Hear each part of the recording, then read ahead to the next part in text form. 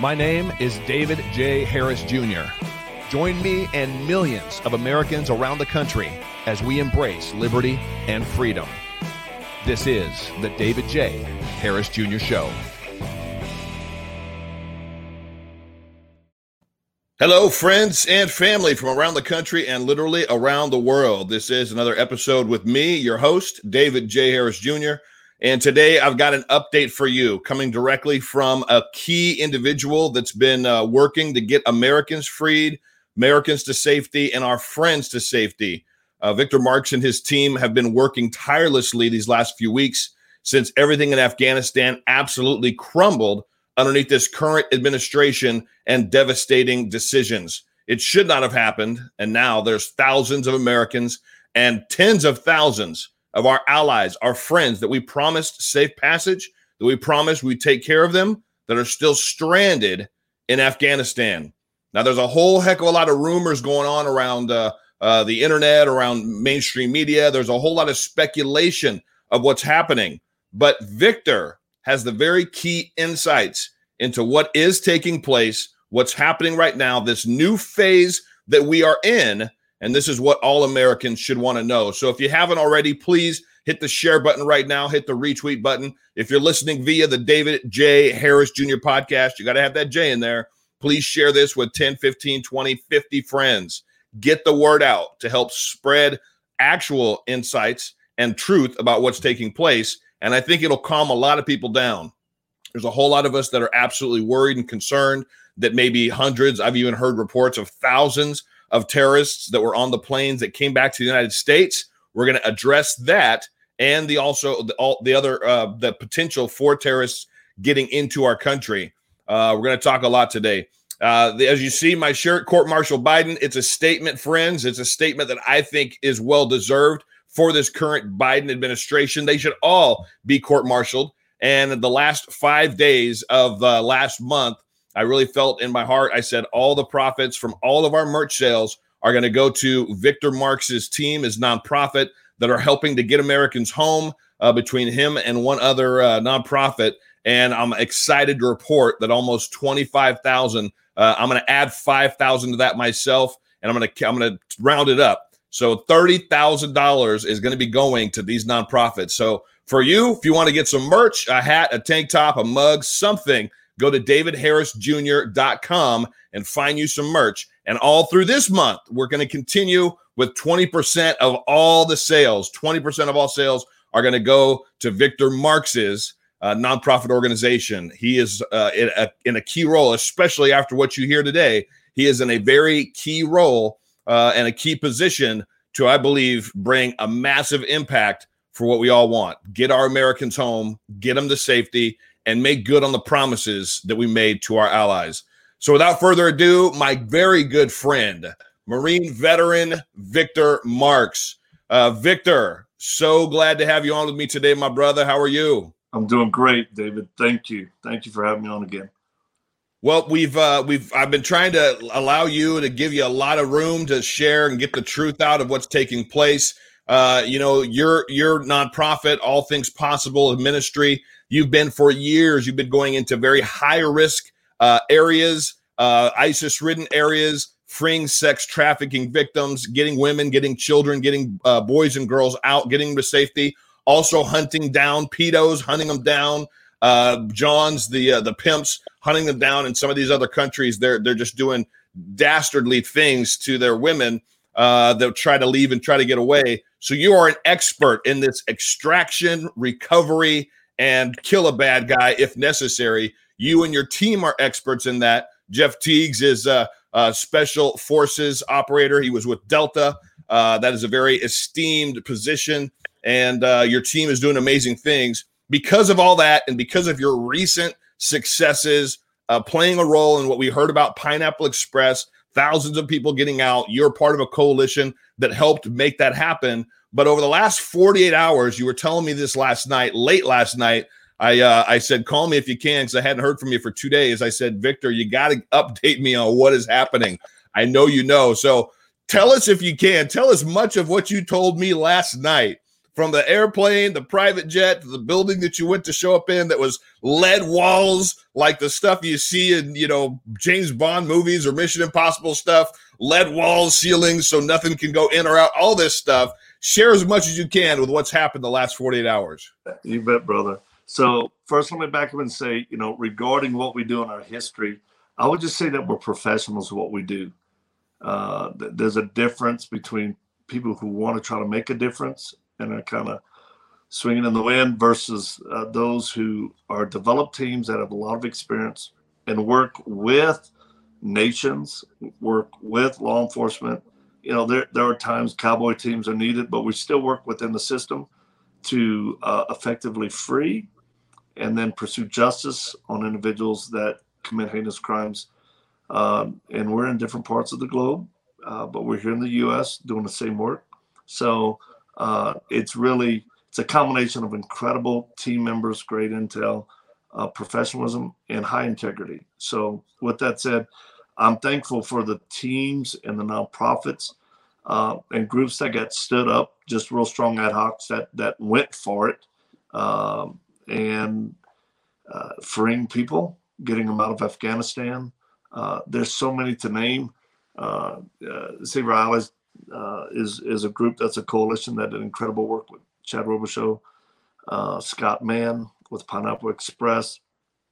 There are others, but I'll just say I'm thankful that at this point in time, what is so important is that, like, we called for a pause in on-ground operations about 72 hours before the military pulled out, because the gates were closed and it was only a couple of things that were able to be done that still can't be shared. But we said that there's got to be pause. There's a rhythm and a tempo when you're dealing in crisis that if you don't get a hold of, what we call a battlefield patience even, things get complicated. So there was a task force formed and for that crisis mode. And right now we're in what you would call a reforming to guide planning, resource allocation, decision-making, coordination. The task force has got to be supported with appropriate connectivity, manning, legal oversight, and support to manage effective operations moving forward from this point out. And that's what we're doing. So I'm humbled that, I've been invited and given the opportunity to share leadership in this with other great, incredible experienced men. So regarding our time, we, a great family. I'm not going to mention them right now. They like to remain silent, but they have a jet that they loaned us because we needed to go to multiple cities and make multiple meetings in a very short amount of time. And we're able to do that because of their generosity. So thank you to the family, who y'all are. And we went into the highest levels of some of the intelligence realm.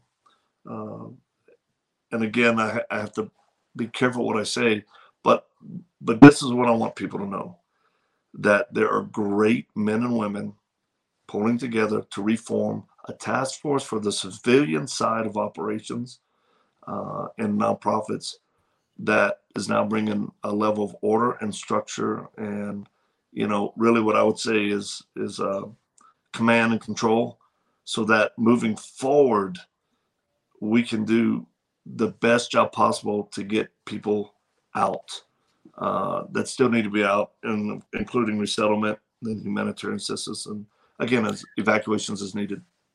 So I know you don't like to toot your own horn. I'll toot it just a little bit, but this new task force that's being formed, it's a task force of, like you said, a lot of the main players that have been in this fight, in this cause, a part of this cause and this mission, but have been kind of just working independently. There's been groups. There's several different groups that have been working to basically all try to do the same thing.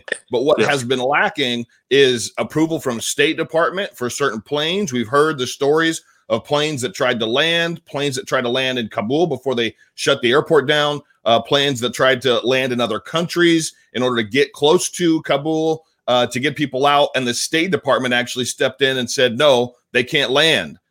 We look at this, we hear this, and we're like, why won't the State Department let them land? It makes them look bad to us, but you actually have reasons that I hadn't thought of, that I didn't know. Again, information and facts and details will help shape a person's perspective on things. Not saying at all that the State Department hasn't absolutely fumbled a ton. Again, this whole disaster should never have happened in the first place. It should have been avoided. There should have been a plan in action to get our people out, get our allies out, get our equipment out, or disable as much of it as possible before we actually then just gave up the airport. Should have never left the base there as well. But as far as the reasons that the State Department would have for not allowing some of these planes to land, share why that is. You bet. So again, our objective is to finish the evacuation of all Americans and our allies, to get them out safely, those who need to be out, but also help with resettlement and then humanitarian assistance. So let me explain it like this. The crisis mode at the intensity level of the tick clocking and getting everybody out before the Taliban took full control, that crisis level is over. We've moved into what we would call phase 2. We still need to get people out, and that is our objective.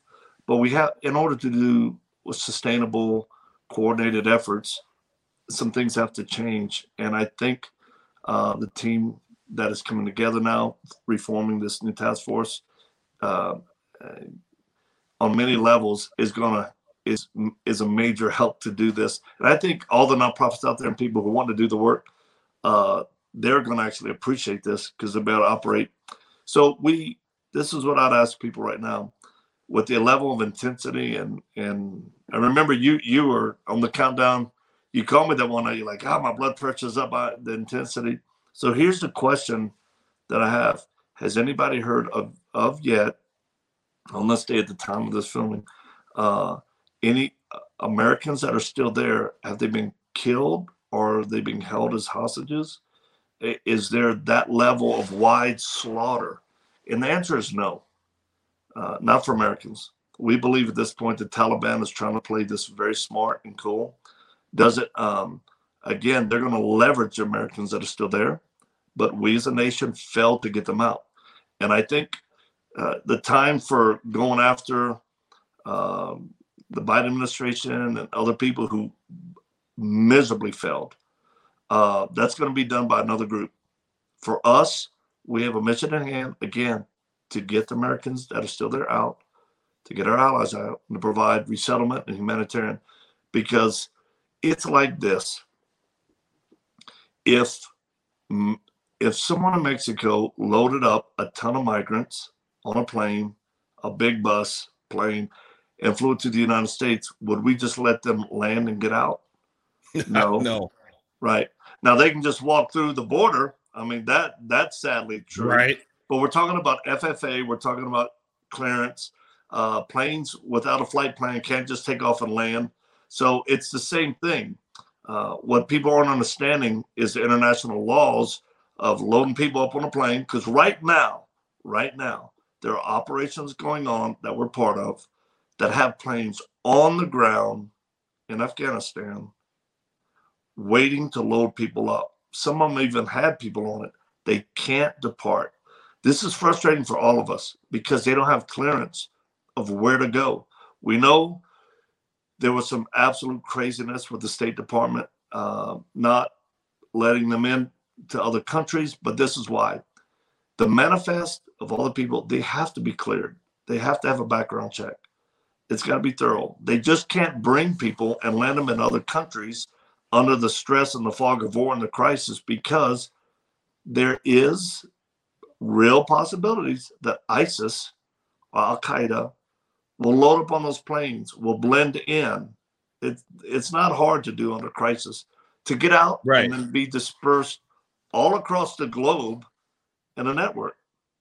Which has been one of the biggest fears, I know, for a lot of Americans, hearing a lot of the stories, seeing the absolute just chaos of bodies, just people, a lot of fighting age men loading onto those planes that did leave Kabul, We know that they come back. A lot of them come back here already to the United States. And, they did flag. I mean, it was a guy, he was on the watch list because he was a convicted rapist, and they caught him, and they identified him. They knew that he was somebody that President Donald Trump had kicked out of the country, and he got back in, but they caught him. So that's something that should give us some peace as far as thinking that hundreds or even thousands of terrorists made it on those planes that came back here to the United States. That should give us peace. But the other issue and cause for concern is that our southern border is still so porous, wide open. There's tens of thousands, hundreds of thousands flooding across the border. This current administration doesn't have our border locked down, doesn't have it shut. So some of these terrorists, as you just said, could be trying to get to other countries and still get into our country that way.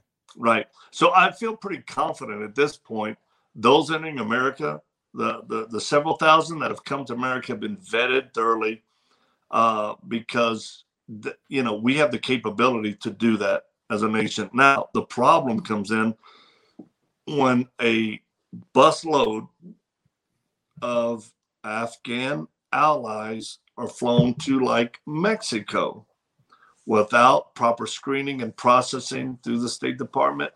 And then if they're released, if all of them are good people and should get to the U.S., if that's their, if they're let out, if there's one terrorist, he'll be able to make it up through the border. And that should be the concern while we still must seal the borders. So believe me, I share people's concerns about, wow, that's why things had to slow down. That's why a task force needed to be formed and reformed and developed in a way where we're coordinated, working together.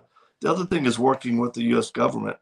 Nonprofits, they just can't do certain things without, when we're talking about international law in the country, you just can't do it like this. I tell people. Yeah, if you don't have the government's approval for certain things, then you're not going to get anything done. Right. So let me put it in this terms.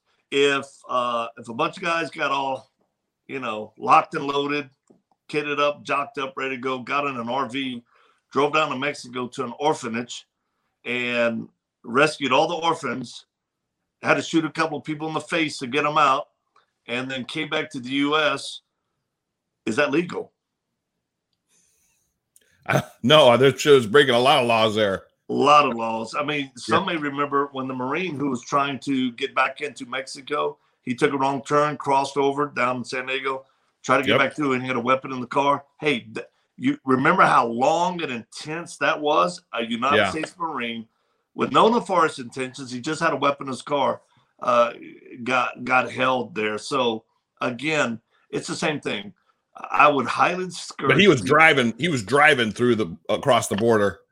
True. Any of these terrorists, they're not going to come across the border through the checkpoints. Right. They're going to go the way all these other coyotes and the cartels sending their people to go. Right. Because I've seen them, up close and personal. We've you've done been the there. deal through multiple countries. So again, what's happening right now, I want the American people to know there are very solid operations going on right now and negotiations going on to get all the Americans out. We're hoping that in a short amount of time, our government with other groups represented will be able to see all the Americans return safely. Everyone. Yeah, that's what we want. That's what we want. We need people praying. So I would discourage firmly anybody getting hopped up and kitted up and trying to rent a plane and go down there and do rescues. It's like, guys, that time is over. There's no more fog of war. And the most professional people on the earth are standing by to do that in our most elite units. So please work in conjunction with our task force as we coordinate efforts with, including interagency, because there are things that we can do that the government won't, but it has to be coordinated well to make sure, again, we've been doing this for years, and I'll just say the concern, people should pray. I would say support the right organizations. I know there are organizations out there that have collected lots of funding and now actually don't know what to do with it. They're going to have to figure it out. So I would tell people, hang on, because the task force is going to be the one for those nonprofits that become part of it. Will help align what effort needs funding and who has the resources. So it's an organized plan and strategy for long-term effect. Does that make sense?